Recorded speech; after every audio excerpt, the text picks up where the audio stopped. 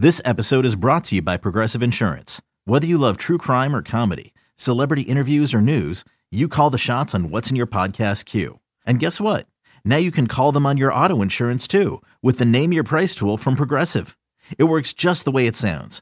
You tell Progressive how much you want to pay for car insurance, and they'll show you coverage options that fit your budget. Get your quote today at Progressive.com to join the over 28 million drivers who trust Progressive. Progressive Casualty Insurance Company and Affiliates. Price and coverage match limited by state law. eBay Motors is here for the ride. Remember when you first saw the potential? And then through some elbow grease, fresh installs, and a whole lot of love, you transformed 100,000 miles and a body full of rust into a drive that's all your own. Look to your left. Look to your right. It's official. No one's got a ride like this. There's nothing else that sounds like, feels like, or looks like the set of wheels in your garage. With over 122 million parts, you can make sure your number one ride or die stays running smoothly. So there's no limit to how far you can take it.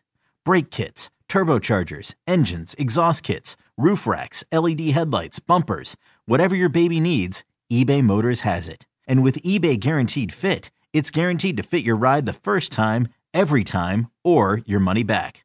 Plus, at these prices, well, you're burning rubber, not cash. Keep your ride or die alive at ebaymotors.com. Eligible items only. Exclusions apply. Curry, way downtown. Bang! Bang! Oh, what a shot from Curry! You don't like that? You don't like NBA basketball! 360! Oh, hit him with the sauce! Got it! And one! Fires a long one! Nothing but net! Oh, my goodness! Didn't see that coming! I'm diddly dee! Yeah. Hello, everyone. Welcome to another episode of All Nat. I am your host, Natalie, but most people call me Nat. And today I'm so delighted to bring on my guest for this week. If you're on Twitter, some of you may know him from the timeline as Gifted.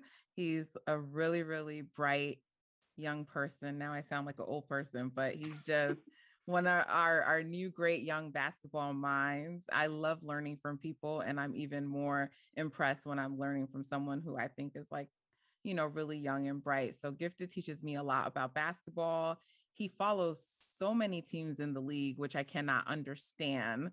I'll let him tell you who he's actually a fan of and his whole thing and where you can find him. But if you're not already following Gifted on Twitter and the various other platforms he's going to tell you about, check him out. He's great, and I think you'll really be better for it. Gifted. I appreciate the warm introduction, Nat. My name is Gifted, and you can follow me on Twitch, Twitter, Instagram, TikTok, all platforms. Gifted at Gifted X Blade. This Twitter space has been like a really fun thing for me. It's my first time being able to find and interact with a bunch of new people and meeting Nat.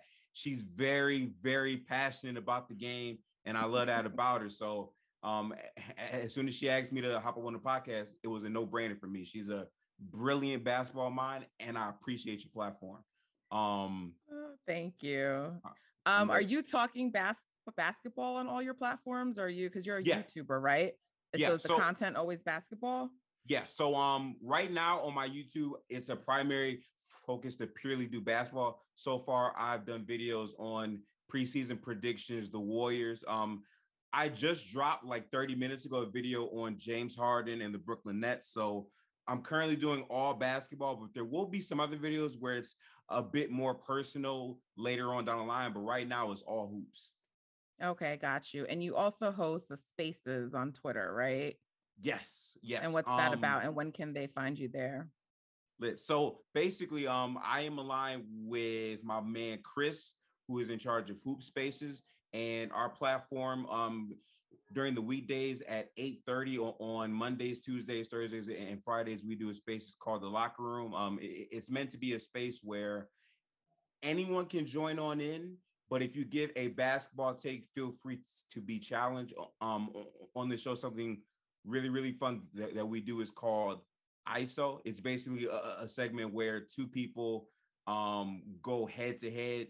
No one else says anything, and we see who won the actual argument. So we want to have like a whole platform to where you can have your takes, but you can't show. You have to actually watch the game and be ready to back up what you're saying. Wow. Now, see, I didn't know that because I've attended many hoop spaces. I'm not sure that I've made it or saw one of the ISOs before. Maybe I need to partake in that. Oh, yeah. It gets hectic. We really want to make sure that no one else interjects. It's just those two people, and we give you 5 minutes on the clock, and we see who made the better points. There's no bias, none of that. Just who made the better points. That's all that really matters. And how do you determine the two people who are going to go at each other? So typically it'll happen in the flow of a regular conversation. And then obviously, someone be like, no, I don't think Andrew Wiggins is bad on this team. I don't think he should be traded. ISO. And then you go at it. And then it's like, oh, his argument was really, really good. So he wins or something like that. Had to bring up Andrew Wiggins, right? Absolutely. That's my boy. That's my boy. Oh, yeah. I'm a Warriors fan, by the way. I watch a lot of games, but I am a Warriors fan. Just want to make that known before we begin. Okay. All right. And who determines the winner of the ISOs? Like, how is that determined? Yeah. So it typically comes down to me and my co-host. Right now on Twitter, it only allows 2 co-hosts and the initial host. So right now, all 3 of us vote. We'll mute everybody and choose who wins. From what I've seen so far, there haven't been that many close ISOs. It's been fairly dominant because with 5 minutes on the clock, you have to really articulate yourself and people are challenging you consistently. So it's been a very, very fun space. Gotcha. Okay. That sounds fun. I may have to, I definitely check out spaces, but I may have to partake in ISOs one day. We'll see. Absolutely. I don't know. Some people come prepared maybe more than me, so I have to think about it. Okay. So the Warriors played last night versus OKC. It was their second matchup within a week. And they won. So they're now 5-1. They are tied with a few teams for the best record in the NBA, East and West. Wait, do they have the best record in the West? Or there's the Jazz also are 5-1 in the West.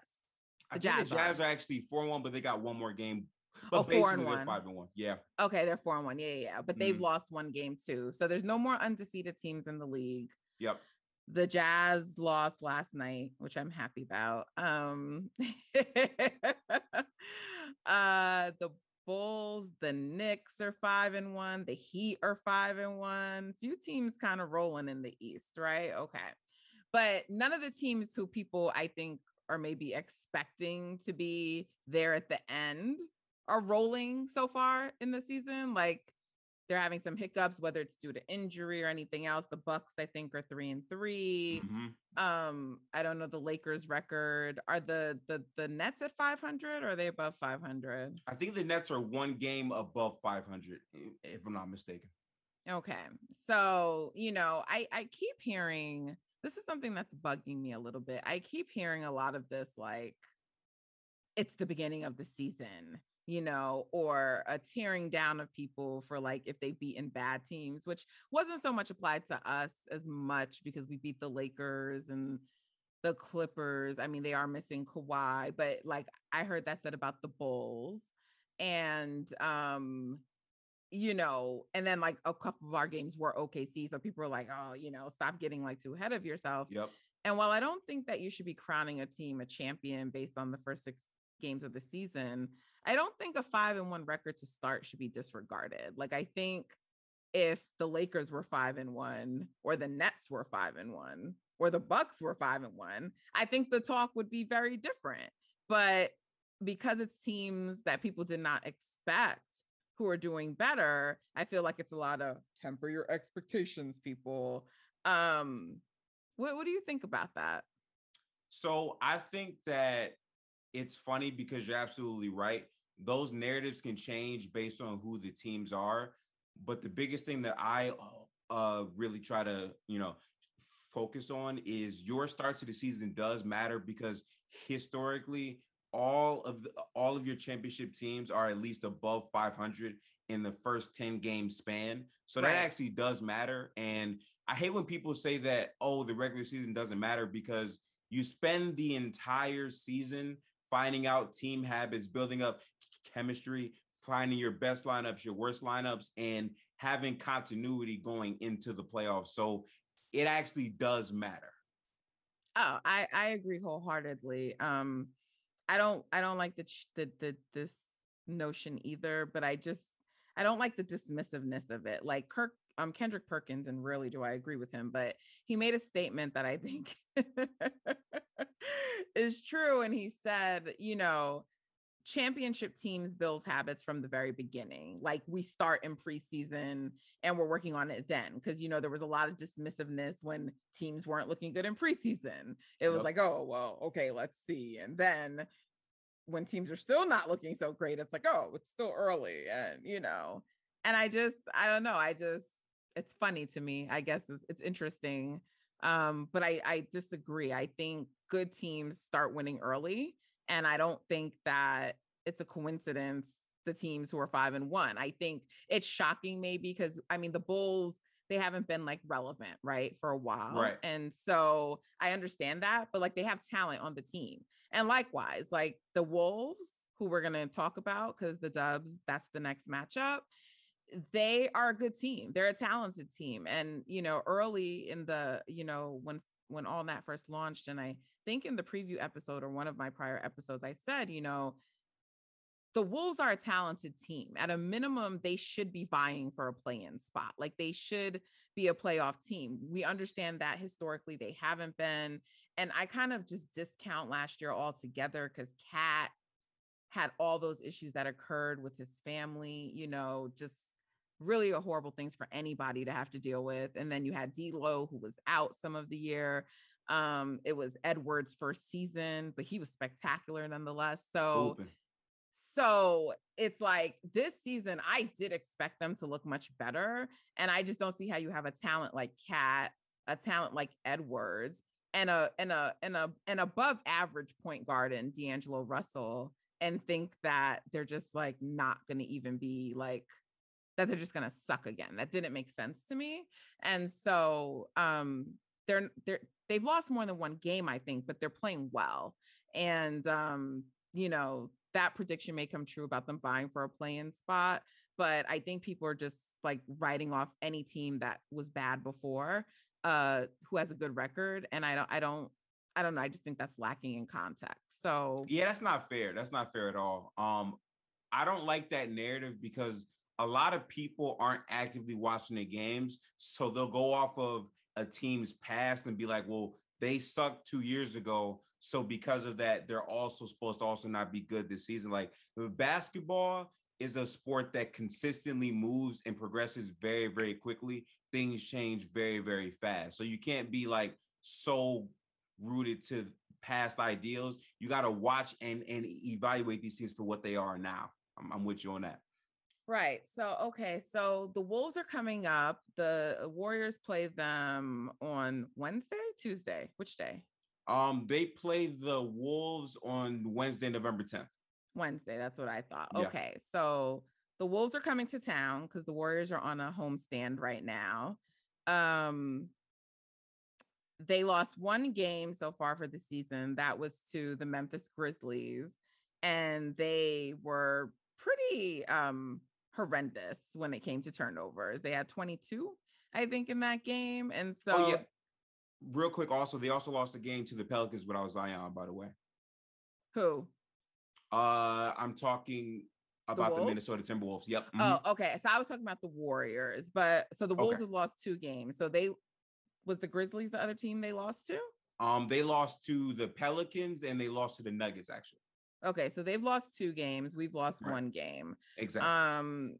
The game that the Warriors lost, I largely attributed it to turnovers, but it seemed to spark a conversation on Twitter, at least. I don't know in the rest of the world, but if you're not a part of NBA Twitter and not on there, it's kind of its own thing. And so it sparked a conversation largely among Dubs fans about all the weaknesses in the team. And it was just like this state of like hysteria, after the game, which I couldn't understand.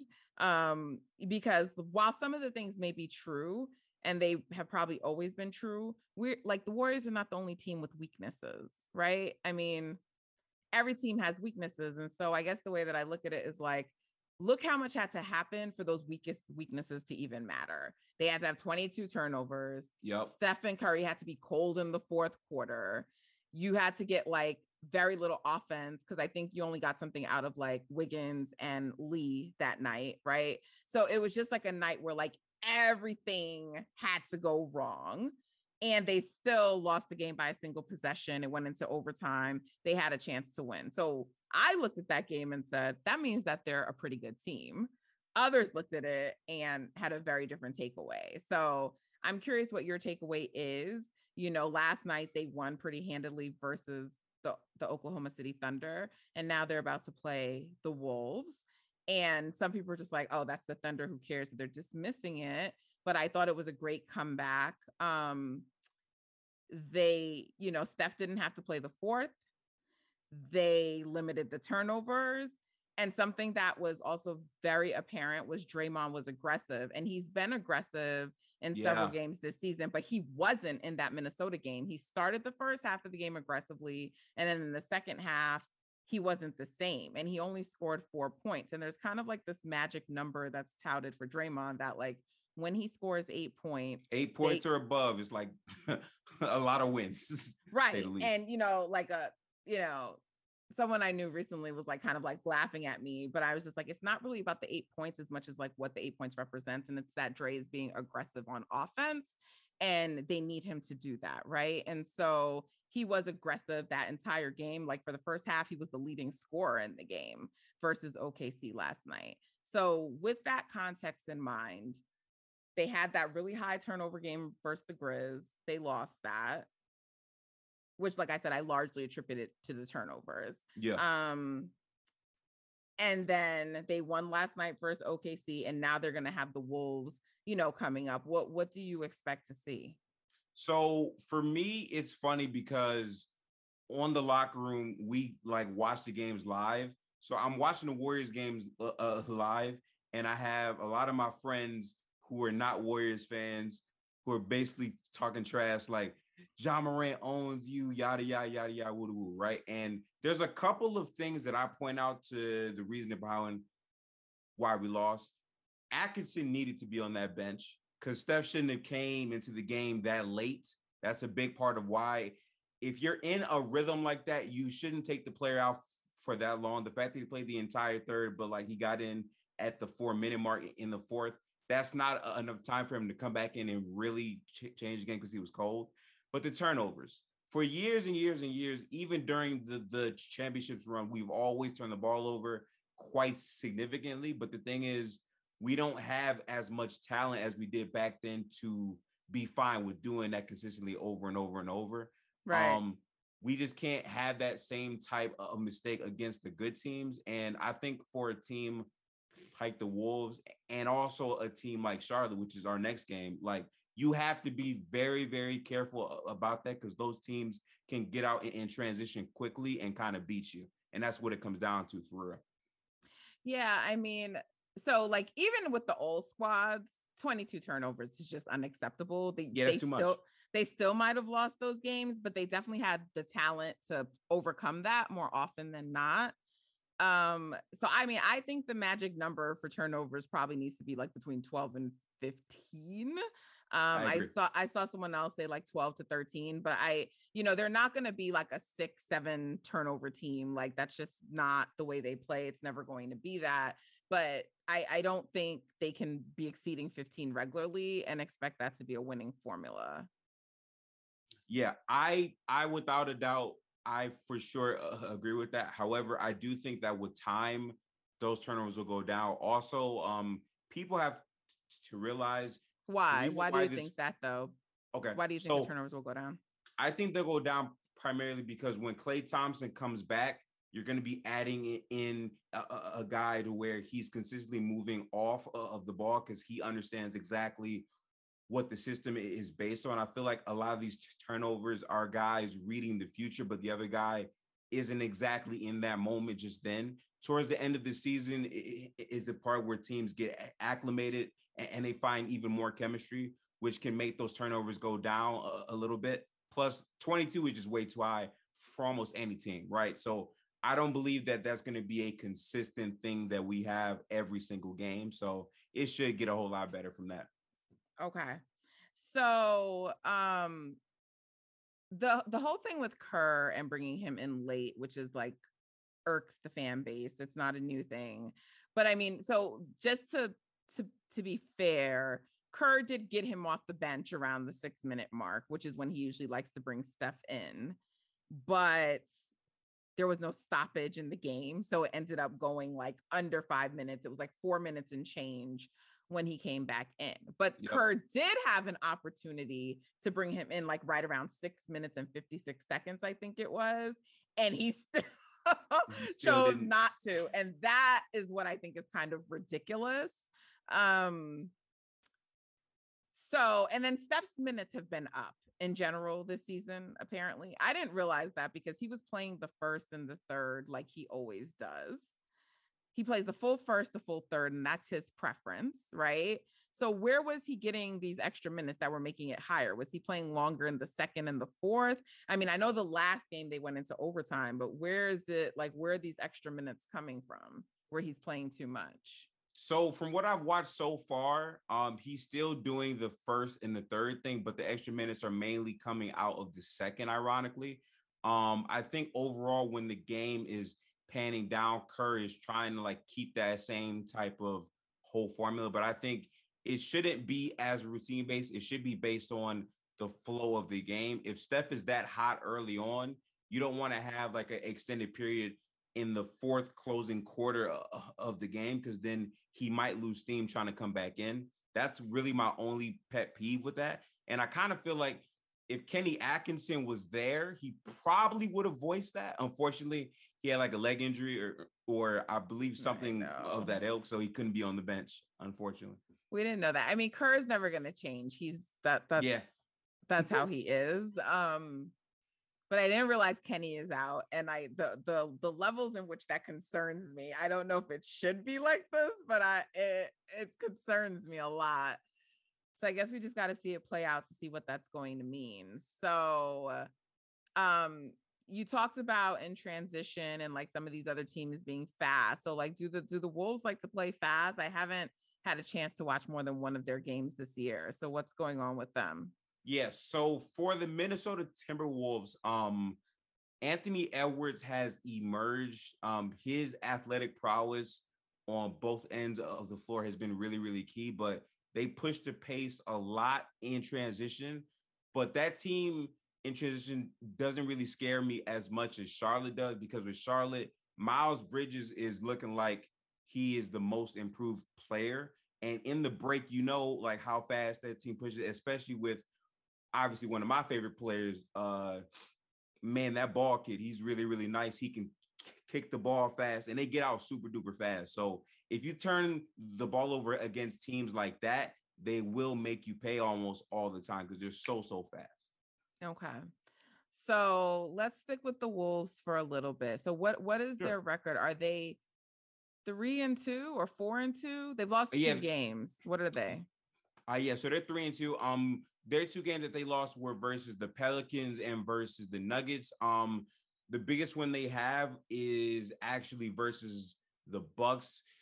They beat the Bucks at home. To win the game, Anthony Edwards isolated Chris Middleton and scored. So their team has a lot of continuity coming in, and all 3 other guys can pop off on one night. If I'm getting this right, versus the Bucks, they both had D'Lo, Cat, and also Ant. They all had 25 each, so they can be like really, really threatening on one night. It's very possible. Yeah, I think I saw a game where D'Lo didn't really like have a great game this season. But I think outside of that, he's played pretty well so far for the season. Right? Yeah. Is that right? Okay. So, I mean, what are you expecting for that game versus Golden State? It's a home stand for us. I don't think it's going to be an easy game, but I mean, it's a winnable game, right? So aside from keeping the turnovers down, what else needs to happen? It won't be an easy game. I think the keys to winning is primarily using the off-ball movement as much as possible because they're a young team.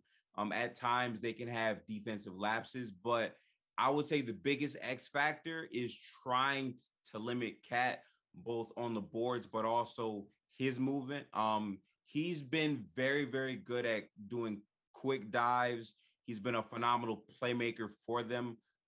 It's going to be hard to scheme him all the way out of the game, but I think Andrew Wiggins is going to be key in that matchup because we're going to need to put someone on Anthony Edwards to slow him down because his speed and his pace can really get the team going. And it's important to like cut that off, especially when you're at home. How tall is Anthony Edwards? He's like 6'5", 6'6", but he's a freakish athlete. He has like I think he has a 7-foot wingspan or something like that. He's very, very physical.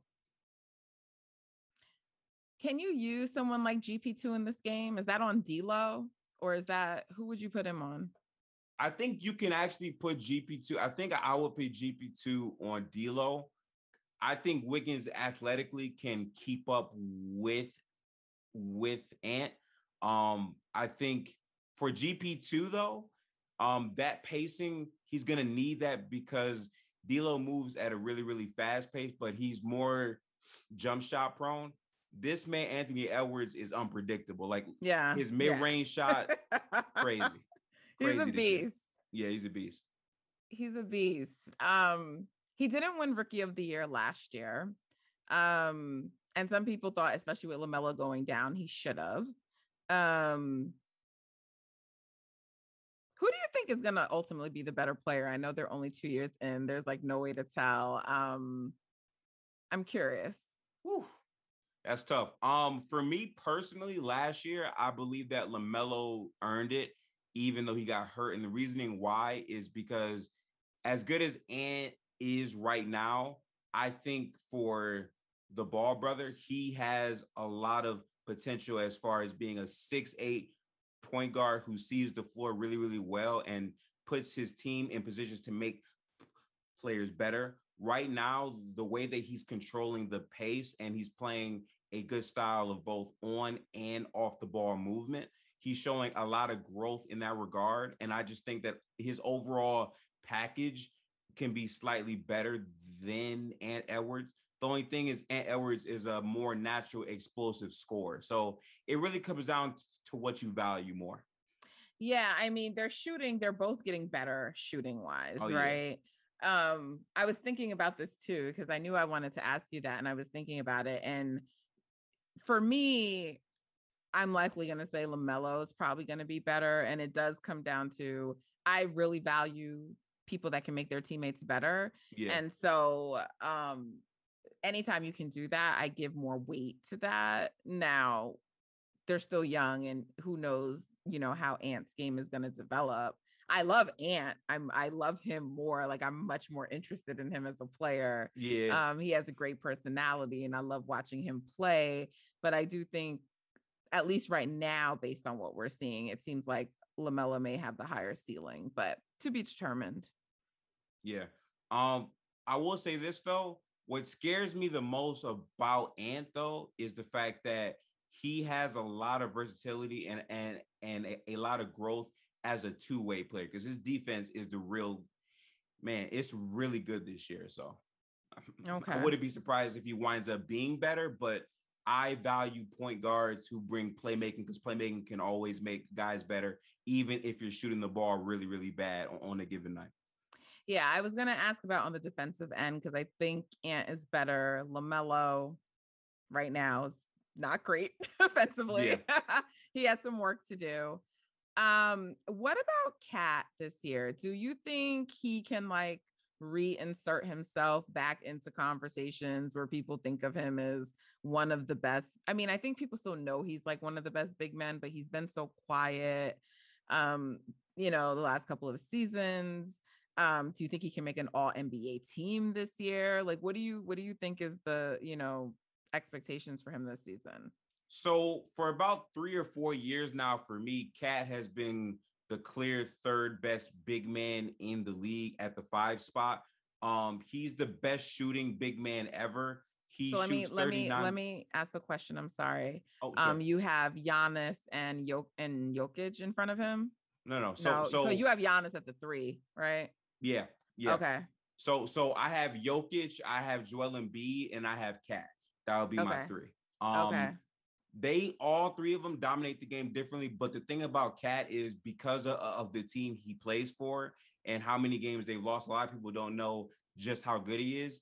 He averages 39% from 3 on 5 or 6 attempts for a career. So he's already the best shooting center we've ever seen. But the thing that surprises what does Joker average? He shoots about, if I'm not mistaken, 35 or 36% or lesser. For me, the thing about Cat that surprised me most though is every time I watch him play, his playmaking year after year after year has gotten so much better. His speed as far as trying to get into the paint has gotten great. The only X factor for him is his defense. His defense has not really been that good. And I think when you take that on top of the fact that his teams don't really go that far with him as like the best player, and how last year he hurt himself, he had COVID, like all this personal, stuff going on, people didn't really talk about him. But to me, he's the clear 3rd best 5 in the league, in my opinion. So will he be an all-star this year, you think? I think he has a great chance to, because he's the best player for the Wolves. Right now, they're good. It's just a matter of how many games they're going to win, because if they're not a playoff team by All-Star break, he probably will not get the nod. I think Brad Beal was an all-star last year, right? And they weren't at the time in playoff contention. So I think the record impacts all NBA a little bit more than all-star. Like if he's putting up monster stats, there might be a chance. I mean, I guess. Yeah. It's front court, back court. So who are the backcourt players that would definitely be ahead of him? So in the front court, the guys who would be ahead of him. Well, I'm not worried about front court because it's going to be, it would be backcourt or like a wild card, right? Yeah, no, you're right. But the backcourt is PG. Not backcourt. I'm sorry, front court. Right. Yeah. Sorry. Cool. Okay, so I think Jokic is a lock ahead of him. I think the next one would probably be Anthony Davis. I would say LeBron James is probably on there as well. So those are 3 front court mates. And then off of the bench, you probably have 3 more options. I'm trying to think who else would be in there. Gobert's definitely going to make it this year. He's been playing lights out. Where do you think people are going to put Paul George, front court or back court? Look, this is a great question you're asking me, because Paul George plays the 2, but for some reason he qualifies as a forward and a 2 guard, so he can be both. So I'm not actually sure where they'll put him this year. I think to make more space, they might make him a forward just because there's a lot of guards already in the West. Right. So if he's a forward, then he's in there. I think Cat could be a 5th or 6th option. But the thing is, he's playing so good right now, but it's been so early. Like, he has to keep this same level of productivity up and have his team at least not at the bottom. And then I believe he'll be voted in, because a lot of it is based on popularity, and then it's what the coaches want. He's been an all-star before once, right? Yes, he has. What year was that the year they actually made the playoffs? I think that was the year Jimmy was there. I believe so. I believe that was the year. Okay. It would be nice to see Cat get back into the playoffs, and just, after all he's dealt with, it would be, I think, a nice story and good for him, because I mean, he's worthy of it. He's a great player, but he has to do something too. I know it can't come with nothing. So, I mean, do you expect the Warriors to win this game? I do believe that the Warriors can beat the Wolves. I think we will actually. I think it all depends on the way that Andrew is able to play defense in this game, and if Draymond can really be versatile, because it's going to be a long option, because they run a lot of different plays, but Draymond's pretty good at picking that out. But as a point of attack guy on defense, Andrew Wiggins is going to be the X factor without a doubt. But I think we can, just because they still struggle in guarding offenses that move around a lot. And obviously we move around a lot. So I do think we'll win this game.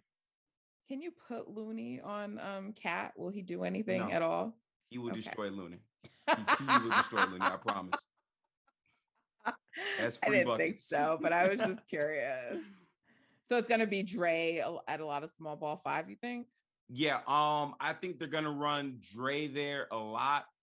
I think the key is anytime that he catches the ball, you're gonna want to throw like a soft double, but it all depends on where he operates because he's similar to Jokic to where he can operate from the exact top of the key, but oftentimes Anthony Edwards or D'Lo will have the ball in their hands and Cat is a constant spacer. So you got to make sure that you keep an eye on where he is because he's a knockdown shooter. Do you know where they are this year defensively? Like their defensive, like where they're ranked right now? I believe they're actually in the top 16. I'd have to double check, but so far the defense has been pretty legit. They lost to the Nuggets, but they held the Nuggets to 93 points. So far the defense has been pretty solid. Okay. All right, let's turn our attention to the Hornets because I think that's probably the bigger matchup. Bigger in the sense of there's a lot of storylines for that matchup, right?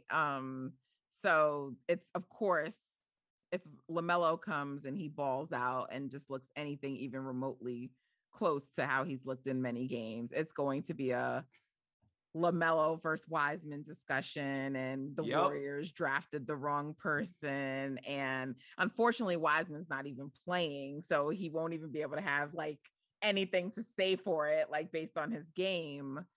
So that's already a storyline that's always you're gonna have coming in.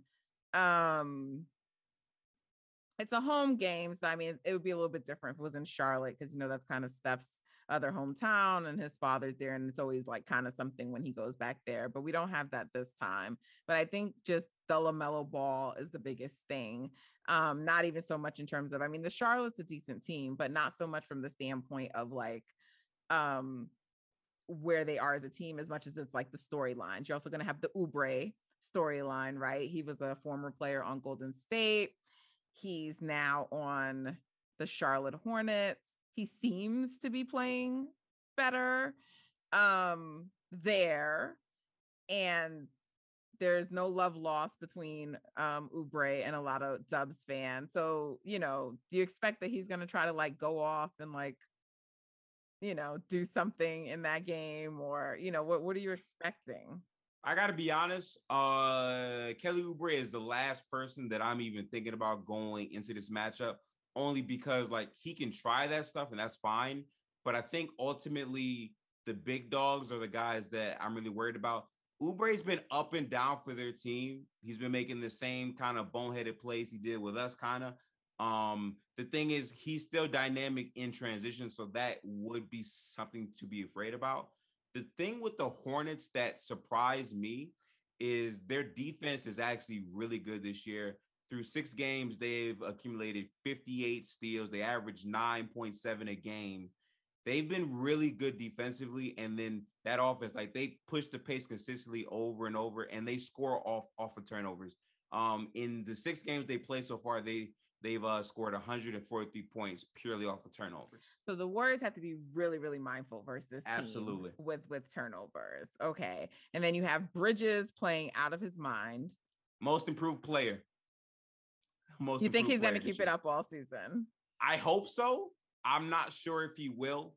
My pick initially was going to be Michael Porter Jr., but he seems to have completely fizzled out. So that was wrong, and that's fine. He has not looked good. I expect he'll turn it around, but he hasn't looked good. Yeah, Miles Bridges looking crazy though, man. The athleticism, the shooting, like he's been playing very, very motivated, but also he's in a contract year. So he needs to ball out this year to get paid. So that's a big part of why he's doing everything that he's doing. He's averaging 25 right now. So definitely an early season candidate for MIP. Who else? Absolutely. I think Miles Bridges is one. Who's the other person I was low-key thinking about? Oh, yeah. I would say Ja Morant for sure. He's playing a lot better than what he was last year. So that one's interesting to me. Why isn't Ja an MVP candidate right now based on the numbers he's putting up? I mean, if his team has a good record, why are we only thinking of him as an MIP candidate? Right. So the only reason why Ja Morant is not considered an MVP candidate is his team's record is not above 500. I think they're 3-3 right now. So it's tough. If they were literally one game above, he would be in that race. But by the numbers and by like the winning impact that he's had on his team, he should for sure be in that conversation. I just don't think people think that he's going to be able to keep this same play up for the entire season and have his team up there, because to win the MVP, you have to be a seed 1 through 4 at the very least, on top of your numbers being crazy. Right. But Steph finished top 3. And I mean, we know what he did. And I'm not saying he's Steph Curry, although he outplayed Steph. Yeah. In the fourth quarter of the other game. So if the Grizz are a 6 seed this year and Ja maintains this level, shouldn't he be in the MVP conversation? If the Grizzlies if they're are not a a play-in seed, team. Okay. I want to say yes, but the reason behind why Steph was in that conversation is the things he was doing from a efficiency standpoint were historical. He had a stretch where he was averaging like 78% true shooting. And his team narrative, right? Like he didn't have Klay Thompson for the entire year. Whenever he was on the court, his team's offense was top 10. As soon as he left, they were the 30th offense in the league. Ja Morant has more weapons. It's just as a team, they're not winning. So I think ultimately when the voters look at it, they're not going to say he's going to be good enough as a 6 seed to really qualify for the MVP, at least to be a top 3 finalist. Yeah, I mean, I don't think people are going to consider him. I just kind of think that if he keeps playing at this level for the whole year, no doubt. I feel like MIP is not really, I don't think he's the kind of player that award is intended for, I guess, is my thought I know what process. you mean. You think he's bigger than just most improved player. Like yeah. He should be in the big dog old type of conversation. Right. Yeah. Okay. I do. Okay. So back to the Charlotte Hornets. So Bridges is playing out of his mind. 25 points a game for he's balling, man. I'm sorry. We know what LaMelo can do with the ball. And I mean, he's shooting much better too. So he's shooting well. And his passing is, transcendent. And they're good in transition. So the Warriors can't turn the ball over. Is that really all that they have to do? Like, just make sure they don't turn the ball over? What else do they need to be concerned about for that game? It's turnovers, it's off-ball defense, and it's making sure to watch where the bigs are at, because for LaMelo Ball, he finds people so fast. You can't be caught ball watching. You have to make sure that you take that word out of your vocabulary and your brain when you're playing this team, because my biggest question for them would be games played. They're doing all of this right now in the East with no Terry Rozier. And I believe that he'll be healthy to play for us. So that provides another challenge that we just haven't seen this season. So we're going to have to guard the 3. Yeah. Mm-hmm. He's been hurt. What's wrong with him? He has an ankle injury right now. Okay. I didn't realize Terry was hurt. Okay. Mm-hmm. So they'll have an additional scorer coming back. Yep. That's going to be a good game. I can feel it. I can't wait to watch that game. Yeah. I feel bad that Wiseman's not going to get to play. Not that he was necessarily going to have the same impact that LaMelo has, but that he's going to get talked about no matter what.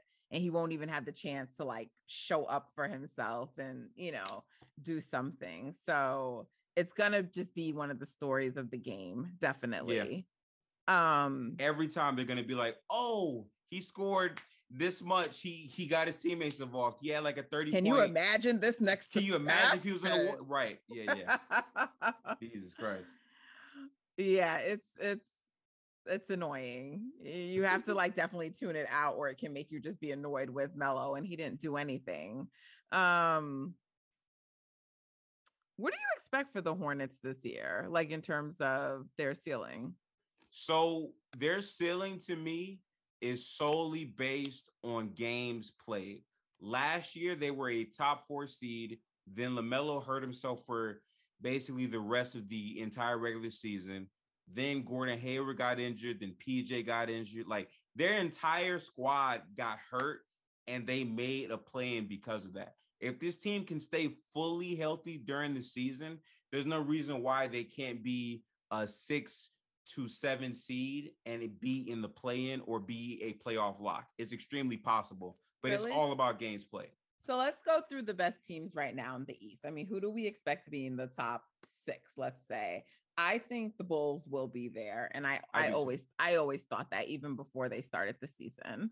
But obviously you have the Bucks, the Heat, who people I feel like we're sleeping on.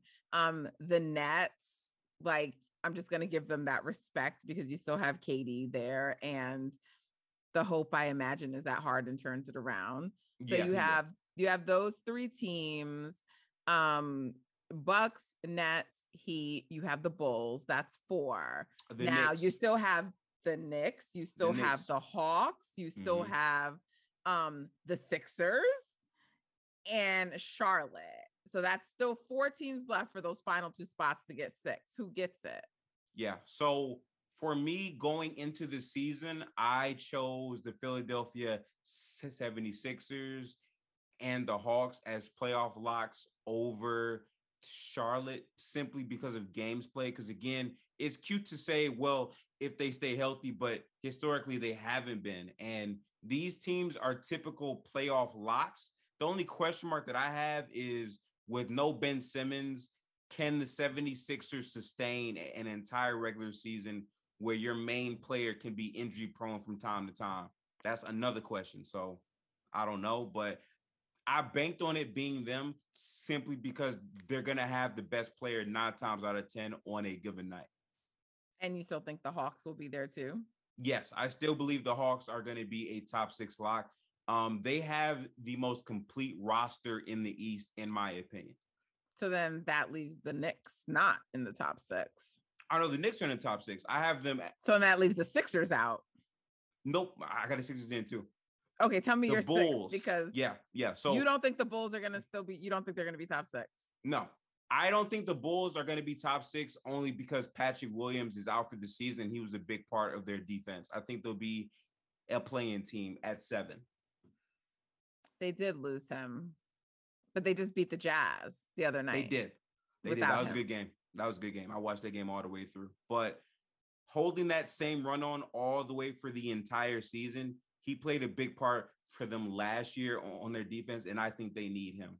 I would be surprised. Is there anyone they can pick up to help them? Who's available that can play really good defense like Patrick Williams? Off the top of my head, I'm not sure, but the buyout market tells all. Okay. Now, we named a lot of teams. We still didn't talk about the Celtics or the Wizards. Yep. The East is a lot deeper. I love the East this year, man. Yeah. And they're better. Yeah. They're better. So, I mean, it seems like I'm not even worried about Indiana. People were trying to tell me they were going to be real this year, and I laughed, and so I ain't worried about them. But I think we just named more than 8 teams. Yep. Who is not making it? So I said, we didn't talk about the Celtics. And I mean, I still think they have time to turn it around. They've had some struggles to start the season though.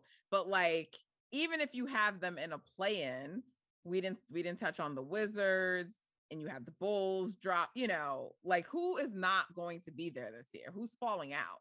So the teams that I had not making the playoffs were the Pacers, the Magic, the Pistons, the Cavs, the Raptors, and the Wizards. It was those 6 teams.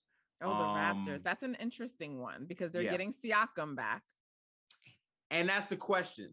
That was my question. How good would this team be able to be until Pascal comes back? And even if he does come back, are they going to be good enough to make it to the playoffs? And Their that was my rookie question. is looking pretty freaking good. He's like looking the good. front runner for rookie of the year right now.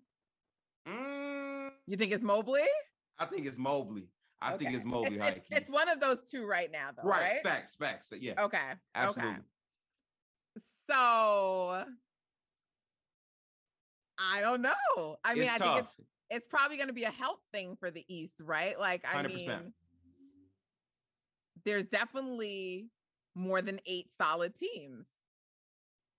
Yeah, it's hard because I said this coming into the season in my preseason predictions video. The East is as strong as it's been in the past couple of years. So health is going to determine a lot of things for one, and it's going to be consistency and continuity all regular season long. And I just feel like for all the teams that are going to make it, the only reason why they would is their talent plus their health plus their consistency and their coaching.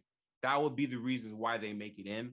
But it's very, very tough. I could very well be wrong about all of my top teams I had making it. I hope the Celtics do find it out because they're not looking too good right now. No. I don't know. And Jalen, at least right now, I thought this was going to be the year like Tatum took a leap and solidified himself as like a top 10 guy because I had him like on the fringe, like right outside of it. Yeah. But it looks like Jalen, I don't know that I'm not saying that Jalen's gonna be top 10, but he looks to be the one who's taking a leap so far this year. No, he's definitely taking a leap. The biggest leap that I've seen him take is his handle. His handle looks a lot faster and more dynamic, and he's been able to get to the paint and get to his spots a lot better compared to how he played last season. And he's coming off a COVID protocol, so he's still not everything that he could be just yet. Right. So, I saw an interesting comparison for the Wizards. Someone said the Wizards are like the 2019 Clippers, where like they didn't really and I mean you have Brad Beal, who I think is a better player than anyone who was the best player on the Clippers that year, but just like a solid team. They still made the playoffs, you know, and they didn't even have like a star. I thought that was an interesting comparison because I think people think like the Wizards are still not that good and their record's fake, but I think they're good. I don't think that they're like going to come out the East, but I think they're a good team. Yeah. I like this Wizards team. I love how they overhauled their entire roster, basically. The pieces that they add are playing really, really good. Kyle Kuzma, I predicted he was going to have a season where he was averaging like near 20 points with 7 rebounds. The other night, he had 17 rebounds. Like, their team is a true team. I'm just not sure how far they can go based on health and based on their coaching, because their coach is, to me, relatively unproven. It's a brand new coach. So I'm curious to see how long they can keep it up, but I'm not really sure. I just know like the talent, there is a bit of a disparity outside of Bradley Beal being their best player, but we'll see how long they can go. I do love their team though. They play hard. They really do. Okay, so let's bring it back to the Dubs really quickly to wrap up. So Yeah. They're on a homestand, right? And it started with was it OKC? No, it started with Memphis. Yep. So it's They Memphis, started with Memphis OKC, and they lost Charlotte. that. Right. Yep. So, okay. So, yeah, they have Charlotte next. No, they have. What am I looking at? Yeah, it's Charlotte on Wednesday, then it's I believe the Pelicans on Friday, then it's Houston, Atlanta, and then it's Minnesota and then Chicago. Oh my God. So like, I don't know. For some reason, I thought it was the Wolves this Friday, but they're actually, I was confusing it with the Pelicans. Oh my goodness. Okay. So, but the Wolves are part of the homestand. Yes, they are. Yes, they are. They have Charlotte. I don't know why I thought that game was, I thought it was the Wolves this Wednesday, but they're next Wednesday. I completely misread the schedule. Okay. So they have the Wolves next Wednesday, and we spent a lot of time talking about them. That's okay. And they have the Pelicans, which we did not talk about at all. So let's just talk about that quickly. There's not much to say right now about the Pels because Zion is out. Is BI still out? BI is out for right now, but I think he might be able to make it for us when we play him. He doesn't have a severe injury right now. He's just out. So have they won any games yet this season? If I'm not mistaken, the Pelicans did win one game against the Timberwolves. I think they're 1-6 right now total, but don't let that surprise you because in all of their games, Jonas Valanciunas has been playing out of his mind. That doesn't surprise me at all. He's playing really good. He was playing out of his mind last year in the play-in versus us for the Grizzlies. Oh yeah. So right. Yeah. So, but that's still a game the Warriors should win. Absolutely. Yeah. Right. And so,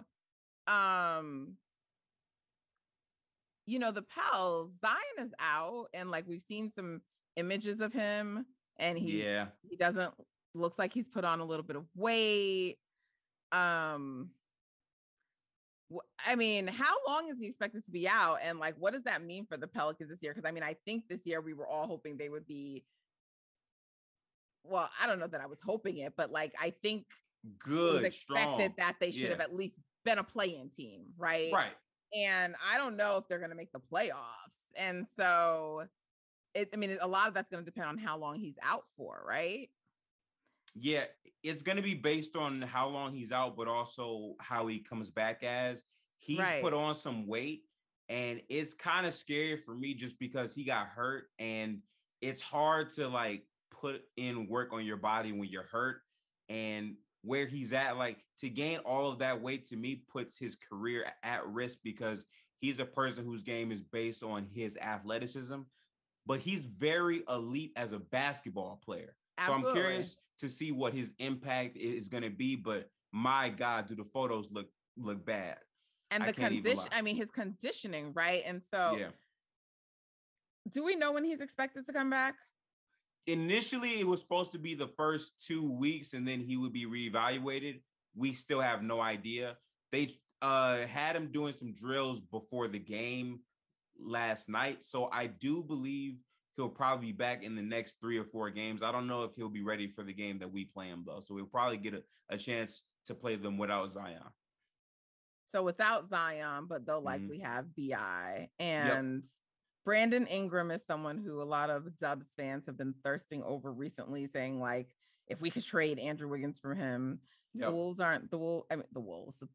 Pelicans are not trading Brandon Ingram for Andrew Wiggins. Nope. And even if they were, what I've seen some people proposing as a trade are like 2 of our young guys. And I'm just like, what has Brandon Ingram done to warrant that kind of a haul? He's a great player, but very good player. But like, should you be giving up Andrew Wiggins and 2 first round picks for Brandon Ingram? I would say no to that. And the reasoning behind me saying no is not because of how good of a player Ingram is, but it's mainly based on fit. What people keep forgetting is the way the Warriors play basketball is different from a lot of other teams in the league. So to have him try to come in, take less shots, find out his whole rhythm in the offense, and he's not a plus defender yet, even though he has the physicals to be that. I just think that's asking a lot in a season where we're trying to see how to fit Clay back in. You don't want to be trying to, have a whole bunch of pieces come back in. So that's why I personally wouldn't do it. Also, I think those younger guys can be impact players later on in the season once more games have been played. So I probably wouldn't do that. Also, Andrew Wiggins gets the short end of the stick way too much because of his contract, but he's been pretty good in his role. Yeah, no, I agree. And I'm, again, no disrespect to Brandon Ingram because he's a great young player. But like I said, when you start telling me things about like multiple picks, I'm thinking superstar. Like I just, he's been an all-star before. But I'm not giving that up for Brandon Ingram. I don't think that he's done anything yet so far in his career to warrant that. And, whatever. So, I mean, I know that trade's not happening, but Right. that's been a lot of the talk lately. So I'm sure if he comes and he plays well, we'll see a lot of that. Like, oh God, if we could just have Brandon Ingram. I think we'll probably see a lot of that talk on the timeline too. Okay, so now in this homestand, they have 6 games remaining. Charlotte, Pelicans, Rockets, Atlanta, Minnesota, and Chicago. Yep. What's their record for those 6 games? I think we can win every game, to be honest with you. I think the one game we might wind up losing would probably be versus, who would it be? It's between the Wolves and Chicago, but I think we can win this entire stretch, honestly. I'm thinking the hardest game is going to be Atlanta. Atlanta could be the hardest game just because of their versatility defensively. That's the it's other also game a back-to-back. It's also a back-to-back. It is a back-to-back. Which is why I'm saying that. Like, okay. So they have to like get up for that game. And what I don't want them to do, which is very likely, is that they're going to just like not take Houston seriously when they come in. See, I feel like if we lose a game during this, it's going to be a team that we shouldn't lose to, because that's just like what the Warriors yeah. do. Right. I don't think it's going to be any of the teams that we expect. But if we're just like realistically going off of who they are as a team, right? And Atlanta's a good team, I think it's fair to say, I think Atlanta, Minnesota, and Chicago. Minnesota's talented. That's a talented team. And Atlanta and Chicago, they're good teams. And so those are the 3 hardest games. But then again, Charlotte's good. Really, none of these games are give-me's. I don't even like to disrespect any NBA team like that. But really, the only games that you can look at and say they should definitely win are the Pelicans and the Rockets, right? Yeah, they should definitely win those games. Yeah, I would agree. So in those next 6 games, I see 1 loss, but I don't know where it's coming. I would love it, though, if we went undefeated. Yeah. I 100% agree with you. I think I also see 1 loss, but I really feel like we can beat all of these teams if we're taking care of the ball through all of these games. But we don't know what's going to happen, so I'll roll with you. Okay.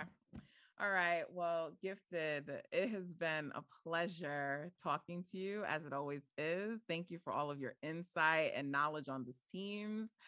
We jumped the gun a little bit talking about the Wolves, but thank you for being able to like maneuver around that. I'm with it. Yeah. Yeah. No, I mean, problem. Gifted knows about so many teams in the league. That's why, like, I watch the NBA at large, but I certainly don't catch like every team's games. And I'm not saying you do, but the volume in which you watch so many teams and have knowledge on them is so impressive to me, because it's hard enough for me just to keep up on Golden State. And then, I have a couple of teams that I really, really like. And so then it's like, but how the hell are you up to date on like 10, 15 teams? That's remarkable to me. It's very hard. So here, right? So right here is where I have my monitor, and to the right of me is like my TV. So I'll have 2 games here, and I might have 1 game or 2 games here. It's not necessarily healthy, but I just love basketball so much. I try to watch as much of it as possible to stay kind of updated with how teams are, because pretty soon these teams that are not good now in the next 3 or 4 years can be at the top. So I'm really curious to seeing how these teams grow and all that type of stuff. Okay. And predictions for Golden State this year, where are we finishing for the season? Okay. So I think if Klay Thompson comes back 100%, I think we can win the championship. 100%? Does he need to be 100? Yes. I personally believe he will need to be, just because of the gauntlet coming out of the West and then going 100% into the East. On both offense and defense? No. 100% offensively. If he can replicate 80% of what he was defensively, I think we can take it. I do. Okay. And if not, like if he's like, I don't know, a little lesser version, I mean, what do you think is like is it a Western Conference appearance? Is it a second round out? Like, yes. If it's a which lesser version than that, I believe we would go to the Western Conference Finals. And depending on that matchup, we'd either go to the finals and lose or lose in the Western Conference Finals based on that, in my opinion. And what do you think is the seeding for them? Coming into the season, I had us as a 3 seed. I still feel confident in that range, so I'm gonna go 3 seed. Okay. And you know, some people are a little nervous because Steph is, while he's shooting 40% from three, we're still calling it a slow start for him in terms of his shooting, which is actually pretty common with Steph. And even if it wasn't common, Stephen Curry, I'm never going to worry about his shooting. But, you know, he's right now the Vegas favorite for MVP right now at this point in the season. Do you think he's going to get his third MVP this year? Yes, ma'am. Coming into the season, I had Steph as the MVP favorite simply because he's gonna have the wins this year. I thought that the roster as a whole will look better, and the fact that he's gonna be adding Klay Thompson in later, to me, that just adds a bunch of wins on what your team record will be. Also, I believe that his stats are gonna be complete. I had him averaging around 28 or 29 points on good efficiency. Right now, he's shooting better when he's contested compared to wide open.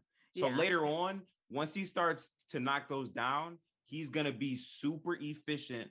And to me, if you're a top 3 seed and you were a MVP candidate as a 8 seed, you have a high chance of doing great things. So I had him as MVP. He has the narrative, the games, everything. And he's gonna become the leading 3-point shooter this year, and he's gonna surpass 400 threes, you think?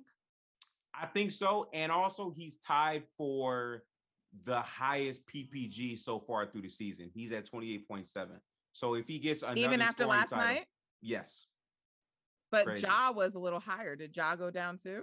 Him and Ja were tied before. Yeah. So according to the stats, him and Ja are still tied for number 1 right now. Do you think he's going to get another scoring title this year? I hope so. I'm not sure if it's tangible to hope on that, but so far through all these games, he's been able to have his way. It's just, I think when Klay Thompson comes back, they're going to win more games, which means they might sit him longer. So I'm not really sure. Okay. All right. Gifted, it's been a pleasure. Thank you so much. And of course, I'll be talking to you, you know, on Twitter, on the timeline, all that. But thank you for blessing the show. Really appreciate your insight, and definitely got to get you back on again later in the season. Absolutely, Nat. I really appreciate the platform. I'm rocking with it. It's hard to like start things up from scratch. I've been learning myself with the more I get into like the YouTube side of things to create a whole bunch of videos, but it's all about consistency, and I've been really inspired by your content. So I appreciate you. Thank you. All right. Take care, Gifted. Have a great rest of the night. Peace.